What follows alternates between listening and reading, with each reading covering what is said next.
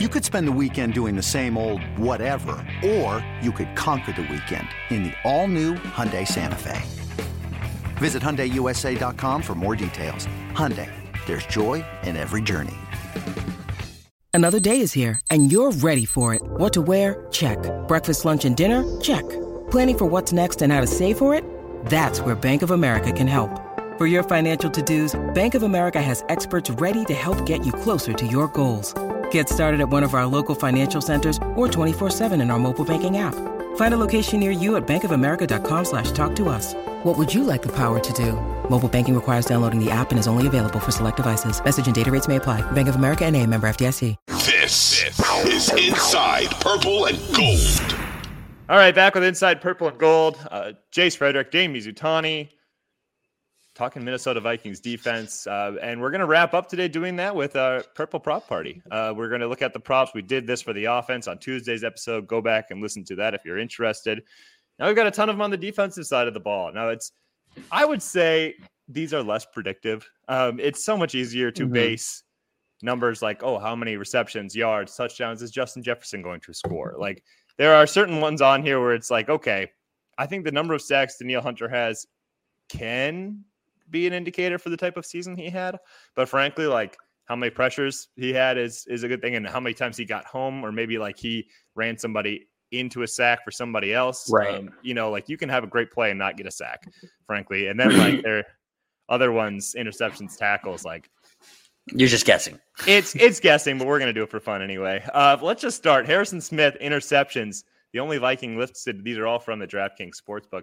The only Viking listed 4 interceptions. 2.5, Dane. Go ahead and take your absolutely random guess on Harrison Smith interceptions. My shot in the dark on Harrison Smith. I think these are funny because they're not like at all nearly as fun as the defense, right? Or I mean, as the offense. Like, right. It's fun to be like, okay, is Justin Jefferson going to reach 1,400 yards? I think he will. Whatever. You're like, right now we're asking, is Harrison Smith going to have 2.5 interceptions? Like, that's 2 plays, 3 plays maybe throughout the year.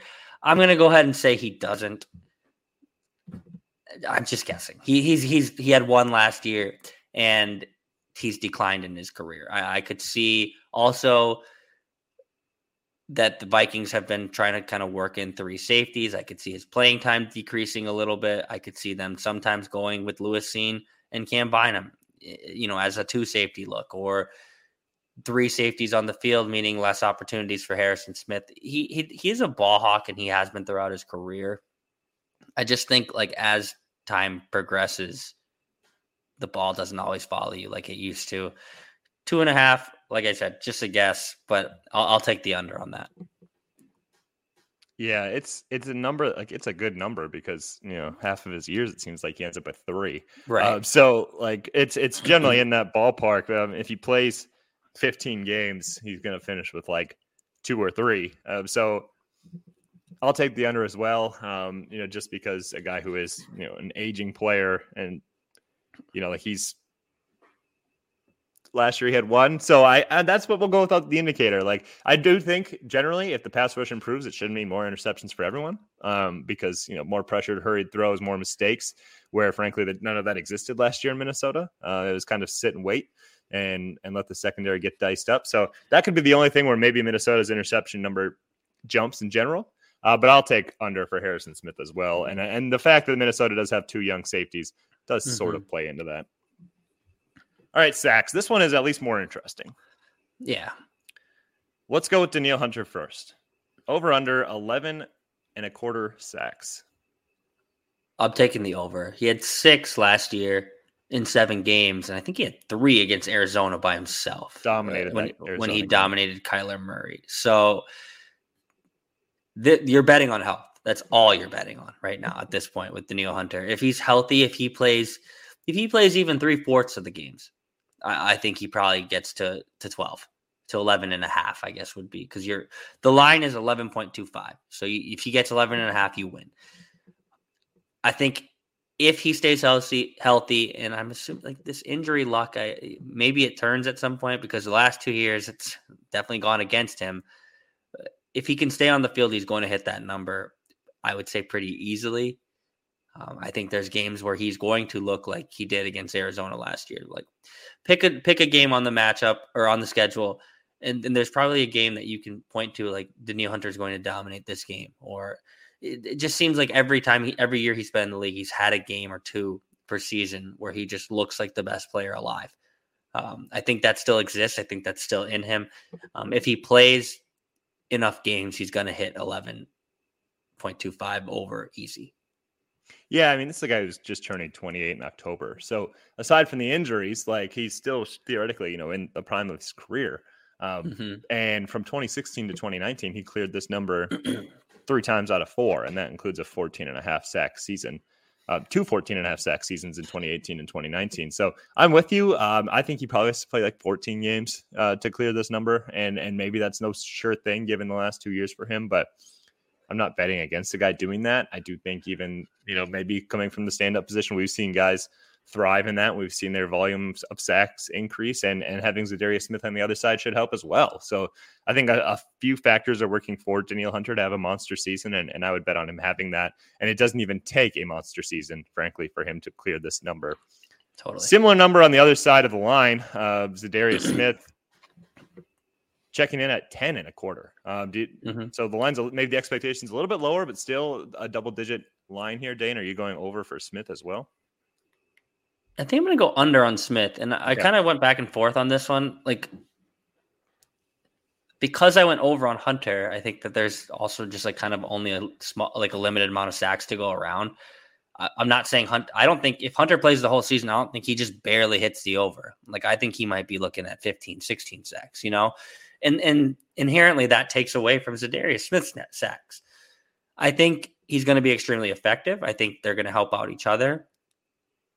I just think like two guys getting double-digit sacks when one of the guys like Danielle Hunter has such a high upside, it's going to take away from maybe Zadarius Smith's production from a sack standpoint. He's also only hit double-digit sacks twice in his career. Right. Didn't soar over it either. Yeah. Right. I think it was here, I got it right here. 13.5 with Green Bay in 19, 12.5 with Green Bay in 20. It feels like 6 of those were against Minnesota, who doesn't get to play against anymore. Right. So he's looked really dominant in practice, but he's looked dominant in practice against Darisaw. So against Minnesota. Yeah. This guy always lights up Minnesota. So I just think there's reason to believe that number can be lower than 10.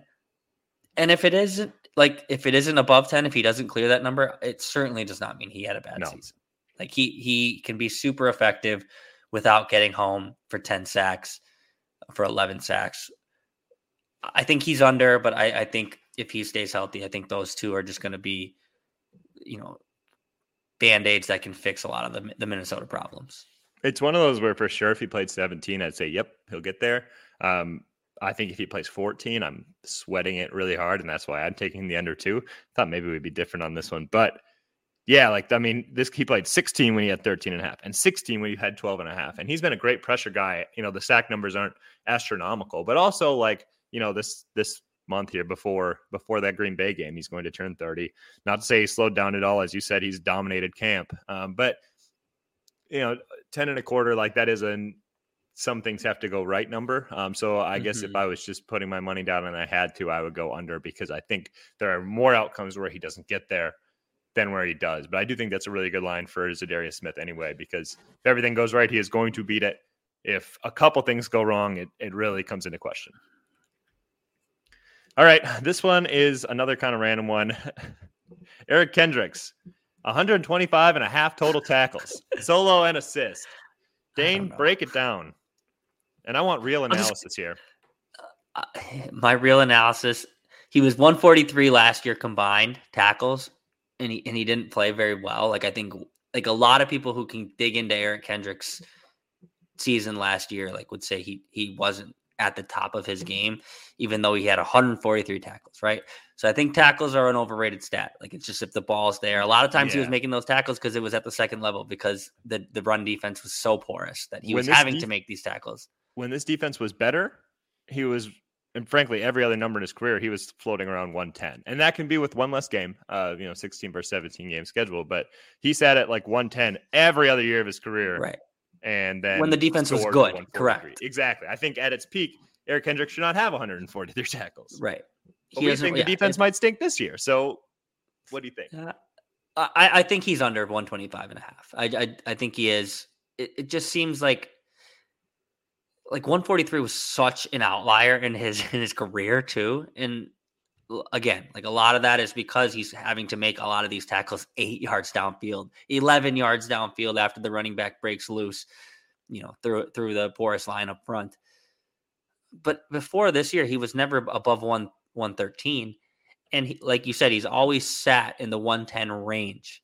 So to just give him 15 more tackles than his average throughout the year, I guess it could hit, but I just think the smart money here would be to go under and just assume they're going to be a little bit improved pass rush. They're going to be a little bit improved with Harrison Phillips clogging the holes up front. And Jordan Hicks is going to be there as well. So you're not going to have Eric Kendricks just running around sideline to sideline having to make up for all of his defensive warts. I feel like the 3-4 scheme might force more tackles for Kendricks this year, along with the fact that I don't think this defense is going to be very good again. So I'm going to take the over. I'm going to say Kendricks finishes around 130. Right. Not confident in that at all. I don't know how confident you are in yours, frankly, either, but that's where I'm going. Hey, it's Kaylee Cuoco for Priceline. Ready to go to your happy place for a happy price? Well, why didn't you say so? Just download the Priceline app right now and save up to 60% on hotels. So whether it's Cousin Kevin's Kazoo Concert in Kansas City, go Kevin, or Becky's Bachelorette Bash in Bermuda, you never have to miss a trip ever again. So download the Priceline app today. Your savings are waiting. Go to your happy place for a happy price. Go to your happy price, Priceline. It's fun to disagree too. It's fun to look back on these and be like, all right, we were opposite on this. So I think we were opposite on all of Adam Thielen's, and we're opposite on Eric Kendricks' tackles. Yeah, we had to be different in something. Okay, let's get into a couple quick ones. We won't dive too deep into these, but these are future bets here. So we're looking at 20, 30, 40, 50 to 1 bets where the Vikings are included in league-wide things. Most sacks in the NFL this year. Danielle Hunter is 20 to 1 to lead the NFL in sacks. Zadarius Smith is 30 to 1 to lead the NFL in sacks. Do you like either number? I like Hunter's more than Smith's. But no, I probably wouldn't bet either of these. TJ Watt led the league last year with 22 and a half sacks. Right. I just don't think Danielle Hunter is getting in the upwards of 20. You essentially need to record 20 sacks to lead the league. At least 20 sacks to lead the league in sacks. And I don't think he's there. I think he's going to be really, really good if he stays on the field. I'm just not sure he's getting to that number. Yeah. And I agree with you. There's a reason why it's 20 to 1. It's a long shot for sure. It's like picking the okay team to win the Super Bowl comes out at 20 to 1. It's probably not going to happen. That's why Hunter's at that number. I do think, okay, new scheme. Another guy on the other side who prevents all of the attention being put on you. That's his path to that number, to an 18, 19, 20 sack season. So it is possible. So that's why I think it'd be worthy of a wager, but I don't see Zadarius Smith getting there. Defensive player of the year. These are mostly just interesting to throw out. Danielle Hunter, 30 to 1. Zadarius Smith, 60 to 1. Eric Kendricks, 100 to 1. Harrison Smith, 250 to 1. Any just thoughts on just the number? Not whether you like it, but just do you understand the number for the guys? I understand the number because it's easier to be I think you have to have moments at times to be a defensive player of the year. And production obviously matters, but I think there's narrative driven moments oh man, this guy did it again. Here he is. And I think Hunter and Smith having the highest or the best odds makes sense because there might be a game where Hunter has 3 or 4 sacks and you're wow, he is a defensive player of the year candidate. There could be a game where Zadarius Smith has 2 strip sacks and maybe a fumble recovery. It's easy to envision those things with these edge rushers, so it makes sense that their odds are better. Kendricks at 100 to 1. I don't know. I think you'd have to have 8 picks for me to even think of a linebacker as a defensive player of the year. And Harrison Smith at 250 to 1. That just seems like a lifetime achievement award. We'll just throw you on there because you're on the Vikings and you're old. 250 to 1 means you're not going to win it. Everybody knows you're not going to win it. So they make sense to me. I wouldn't bet any of them, but like the way they're laid out, I can understand at least why they're slotted in the way they are. Just so people know, defensive rookie of the year odds: Andrew Booth Jr. at 25-1, Lewis Cine at 35-1. I want to finish with this though, Dane. Harrison Smith, how much good football do you think he has left? I think 2 years maybe. And like good football doesn't mean like all pro level safety play anymore. I think good football means a serviceable player on the back end that can really help your guys get to the next level, and your younger guys kind of reach a level from are they ready to play to they can take over when Harrison Smith leaves. The room right now, Cam Bynum and Lewis Cine very well could be the room that exists after Harrison Smith leaves. So I think Harrison Smith has 2 good years of being like a serviceable player in the league that you can be like, okay, he is still better than both of those guys. But I think at the same time, you need him to be bringing those 2 guys along too, to kind of have life after him. 2 years of solid play left. He's still a good player. So when we're taking what maybe sound like shots at Harrison Smith, we're not saying he's going to be a bad player this year. We're just saying he's not what he once was, because what he once was one of the best players in the NFL on the defensive side of the ball. He's no longer that, and that's okay. Okay, I lied. So Patrick Peterson not on here. He used to always be on like a defensive player of the year list, like as an option. Do you think at this point in his career he should still be a number 1 cornerback in the NFL? No, I do not. I think that is emblematic of the Vikings secondary struggles. I think Patrick Peterson is awesome for a room, and I think he'd be perfect in a number 2 role. I think asking him to be like a shutdown safety on one side of the ball is asking too much of him. It's a little unfair to him. I don't think he'd ever back down from the challenge just talking to him. So I don't think he'd ever be like, well, I can't be a number 1. I'm up there in age. I'm on the back end of my career. I'm on the back 9. Like, he's going to take that challenge, but I think you're putting yourself as a team and him as a player in a maybe no-win situation when you're saying, all right, Patrick Peterson, time to go defend Mike Evans today. Or, all right, Patrick Peterson, like this was last year, but you got Devontae Adams, and then like that's your assignment today. Like, I think you put yourself and him in a bad situation, asking him to be the best corner on your team.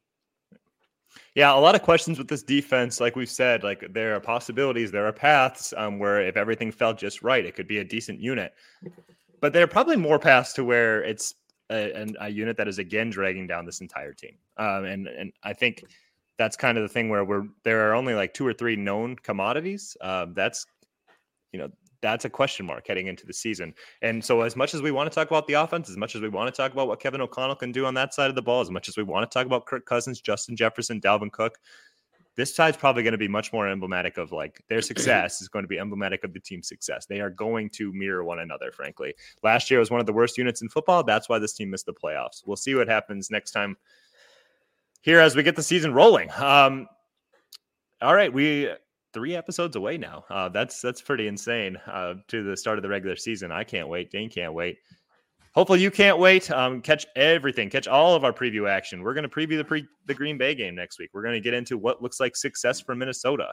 What should be considered successful for Kirk Cousins, Kevin O'Connell in year 1, the team. Like, how should we be gauging this franchise and what it should look like this year, and then how that should determine how it looks moving forward.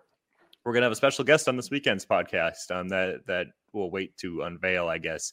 So a lot coming in. And if you want to make sure you're catching all of it, if you want to hear all of it, subscribe, follow, make sure that everything is coming up on your podcast platform, going right to your phone so it's ready to listen on demand.